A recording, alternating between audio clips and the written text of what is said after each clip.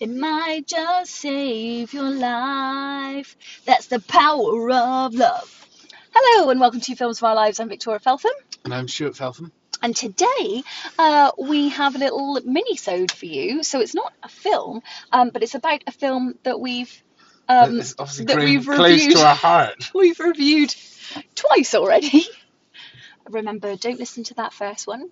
Listen to the second. Listen to the redemption. Yeah, if you haven't already. So today I thought I'd chat a bit about the Back to the Future musical that I saw in London's West End at the Adelphi Theatre on Thursday night. So I thought that might be nice to have a little chat about on the podcast. If you haven't seen it and you're wanting to see it and you don't want spoilers, then you might not want to listen until after you've seen the show, or if you want to know what it's all about and whether you should see it, then feel free to listen. But I don't want to be the cause of ruining the show for you. So if you think you need to pop it on pause until you've seen the show, then go do that, and we'll see you soon. And then come back, obviously. And then come back, please. Yeah. But if you are sticking with us, yay, hello. Yes, we'll just have a little chat about it. So we won't have the usual things, our usual who's in this film and whatnot. Because I'm not sure, because they switch cast around and everything, so I don't want to read out somebody that's wrong. But I'm sure that the audience are furious about that. Yeah, they're like, oh no, I wanted to know. The Felthometer's gone. Oh yeah. IMDb, no. No, none of that. But that's all right. So I largely won't be saying a lot. No, it's going to be very much a Victoria-led chat. So again, that might put you off. In which case, goodbye. We'll see you next episode. Stu, anything you want to know about it? Well, I did have a couple of questions. Yeah. So, with the film, yeah, obviously it's based. It's not based. It was made in the 80s. Yeah. Based on the 80s, going back. Yeah, because it was made in the 80s, so it was of its time, wasn't it? So do they still stick to that timeline? Yeah, so it's the 80s. I loved it when they had a thing on the screen at the front. So on the stage, they had like lots of lighting effects and everything. You go in and it's like you're in some kind of space tunnel. There's like lights all around you, so you're it's like you're through a sort of a light up tunnel, like you're in the DeLorean going forward. And then that's really exciting. So when you sit down, like sometimes for Instagram you might take a photo of the stage and it's not a very exciting stage until the show comes on. It was really exciting already. I was excited to put it on the gram. And then there's this, it comes up, please turn off your phones. There were no mobiles in 1985. And I enjoyed that because I was like, oh yeah. Although actually the Zach Morris phone, but maybe that was a bit later. That was 90s. Yeah. Oh, that's fine then. And I've forgotten what else I was going to say about that, but yeah, so you're excited when you go in anyway, and there's pictures all through the theatre, posters of Doc and Marty, like from the film, quotes from the film and from the show, because it was quite loyal to the film, because it's my boyfriend's favourite film, so it was a bit of a gamble watching it, because when you just really love something and then you see another take on it and you're like, oh, that could go quite badly. Like our first podcast. Well, Back to the Future. Yeah, Hook was all right. We peaked on Hook, and then it's been downhill ever since. See Hook podcast. See Hook podcast for details. Also, as well, while we're on the subject, yeah, we didn't mention it last week, but it's actually been 4 years now since we started the podcast. Yeah, it has. Happy birthday to us. Our podcast has survived COVID. Yeah. 4 years. Oh yeah, there's a mention of COVID in the show. So there's a point in it. I'm not going chronologically here with this story. Yeah, so Doc's talking about going forward to about how he'd like to go to 2020, and then immediately everyone laughs. And for a second I didn't get it, and I was like, why not 2022? Because that's what it is now. And I was like, oh, of course. That dreadful year. The world stopped. So he's like, he said, I bet it's amazing. I bet there's no war, no hunger, and then waits a bit, no disease, and that were oh, well done, oh, very, very good, yeah, that's very clever. It took me a while, but then I realised where it was going, and I was like, well done, Doc, that was very well done. One of the main bits, which is one of the things that you and I had actually taken issue with in the film, there were we it was a little bit do you know they had the thing with terrorists, and that was the reason that Doc was being killed, and we were like, it's a bit racist. Yeah, So because they were what did they call them? they were just using stereotypes and using bad language and that kind of thing, and you and I remember felt very awkward watching Libyans. that. It was really, it was not well done. So that bit's taken out of the film, out of the show. So instead of that happening, the reason is he's got chemicals on his hands, and then he opens up his suit, and all the chemicals, so you can see that it's done with like light, all the chemicals you can see have got to his chest, and then he falls down and Nice. supposedly dies. But of course, yeah, that's corrected like it is in the film, with it with him having a protective layer on underneath his clothes, so he got through that. The story more or less sort of follows the. Does it just follow the first film? It's just the first film, yeah, but it's not mentioned. Nothing else is mentioned, and they even do the bit at the end with the Marty, we've got to go. Da, da, da, da. I don't think they say it's to do with your kids though, but they're like, you need to time travel again. Obviously, sorry guys, I wasn't making notes because I wasn't going there for the podcast. I just went to watch a show and then thought, I'd chat about it with you all. But yeah, so the DeLorean is amazing. So when they first have the DeLorean, going along for the first time to travel back to 1955. So yes, they've got a really cool car on stage, and then all the lights and everything, the background's whizzing by, and they put a screen in front so it looks like he's really driving along really, really fast, and you can see the speedometer going up and like time going back, and then it's just whizzing forward, so it does really feel like it's moving fast on the stage. So they do that for that first bit, and for the bit where he, after they got to the clock tower, and then at the end when Doc comes, like, Marty, we need to go again, at basically, so the show sort of ended, but Doc comes out and says that the DeLorean it starts flying, obviously, like in the second film, at the end of the first film, beginning of the second film, starts flying, comes up. I'm showing you, audience, with my hands, but you can't see this, but Stu, I hope you're enjoying the visual. Comes up out into the audience. So first of all, my mind's blown. Oh my gosh, it's out in the audience. Oh, nothing could beat this moment. Oh, I beg to differ, Stu, and my mind, it turns around.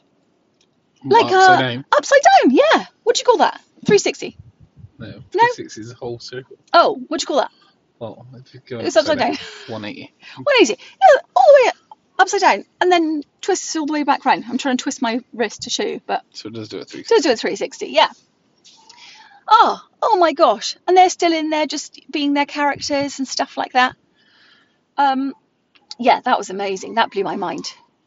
Oh, I bravoed.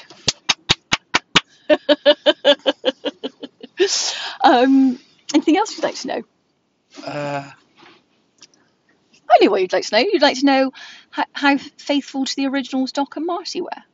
I just saw into your mind there. I thought that's what you'd like to ask. What was Biff like? Biff, they were all amazing. I'd say Biff and Marty were more like the film characters. Doc, not so much. But again, the Doc of the film is such an original character. It's like you can't really be that again. So he was sort of his own. He wasn't putting on a great Scott kind of, he wasn't putting on a he reminded he looked like my step grandpa, our step grandpa, and with whiter, fluffier hair. And he has an amazing song about traveling into the future, which again, that's a whole section that you don't get in the film, but it worked really well, and the dancing was incredible. The the 80s and the 50s fashion was so good. Like all the costumes, they all looked amazing. Yeah, so Marty very much had that Michael J. Fox way of like, Doc, where it does like a bit of a squeak, like, I don't know. I mean, I'm not doing it, but Yeah. you know what I mean? Yeah, and Biff was, I would say, like really, really accurate. And Biff's voice, my gosh, what a voice. That was incredible singing. Did he have something, did he? He had his own song, yeah. And then they had like the girlfriend, she had a song on her own, and I think another song with Marty nearer the end. Oh yeah, and then like singing with everybody, and then she played different parts throughout the show. So she'd be, someone else at the school, someone else in the town. Yeah, you could pop when there's like a different dance section. You like recognize, oh, she's the girl. She plays the girlfriend. But yeah, her main bits were at the beginning and the end, obviously, because she's not there in the 50s. But so the actor, yeah, she still had some nice dancing and singing to do. Her voice was lovely. Oh my gosh, actually, I can't believe I haven't said this yet. The actors playing the parents, they were so good. The mum's voice was incredible. The dad was exactly the dad of the film. He was George. hilarious. Yeah, he was so funny. Yeah, so accurate, and his dancing and everything, just so like how, yeah, you're like, that is how that character would dance. There was just the only like fault with it, which was quite funny, and I think it's just because we were in the upper circle. But so the bit, he's being disgusting and watching, oh gosh, what's her name? Mrs. McFly, but she's not Mrs. McFly yet. Well, he's watching the mum anyway get dressed, when it's back in the 50s, and see he stood on a tree watching, and then obviously he has to fall off. But because we were in the upper circle, we saw him like jump quite feebly down onto a crash mat, and then like scurry round and get into position for the next for his next part in the show. So I think if you were in the stalls of the Grand Circle, you wouldn't notice that. Yeah, it's just that we were so high up. But yeah, it was just like so perfect, everything absolutely flawless, and then crash mat. Fall down, scurry round, get back in position. Oh, here I am. Yeah. But still weird as ever, the bit where he kisses his mum or she kisses him. That could have done without that. Yeah, what else? Everything was just so good. I have nothing bad to say about it. Even that bit with the crash mat wasn't bad. It was just funny that it had happened. Would it be something you would be keen on seeing? I probably wouldn't mind going to see it. Yeah. If it was there or thereabouts. Yes, you wouldn't necessarily travel to see it, but no, it's so good. I do think you guys would like it. And as I say, it was sort of a nervous watch because it's my boyfriend's favourite film, so it could have been horribly disloyal. It's weird because if you're seeing like a remake of something that you like, you want it to be faithful to the original, but have its own identity. You want it to have its own identity without taking anything from the original, and that's what I think this did. Like it sort of learned from the past and improved on it, which is a weird thing to say about Back to the Future, but do you know what I mean? Yeah. And the dancing and singing was so good. I'll be listening to that soundtrack for a while now, I think. Did you want to Felthometer it? Felthometer it is definitely an 11 out of 10. So, in our first theatrical evaluation, yeah, it's a thumbs up. Definite thumbs up. Yeah, I actually did the thumbs up for you. Again, listeners, you can't see it, but I did the thumbs up. Stu, thumbs up. There you go. I look forward. I probably let's say it would be something I would, if I had to choose a show to go and watch. You know me, I'm a sucker for a musical anyway. Yeah. Yes, definitely. If they did a film version of it, it'd be great. I think we can definitely say we've seen that film quite a lot, at least twice. Anything else you want to say? No, I think I that's obviously good. have nothing to say. I've No, not seen. yeah, so sorry you couldn't chip in more.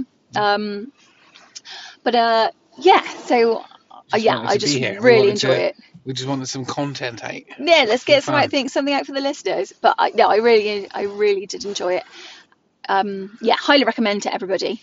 And then if you have seen it, let me know what you thought.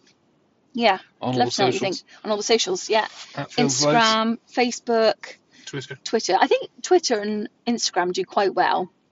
Facebook is very much a thank you, Mum, for liking the post. Yeah. Even you don't like it. Yeah. But yeah, so it's nice to see. Yeah, thank you for your comments and likes and things on Instagram and Twitter. Yeah. Well, we'll be back soon with our next film review. Should we say what the film is? No? We'll leave it for a surprise? Yeah. Okie dokie. And these are the films of our lives. Thank you. Bye, Goodbye. love you, bye. Goodbye now, goodbye now, goodbye.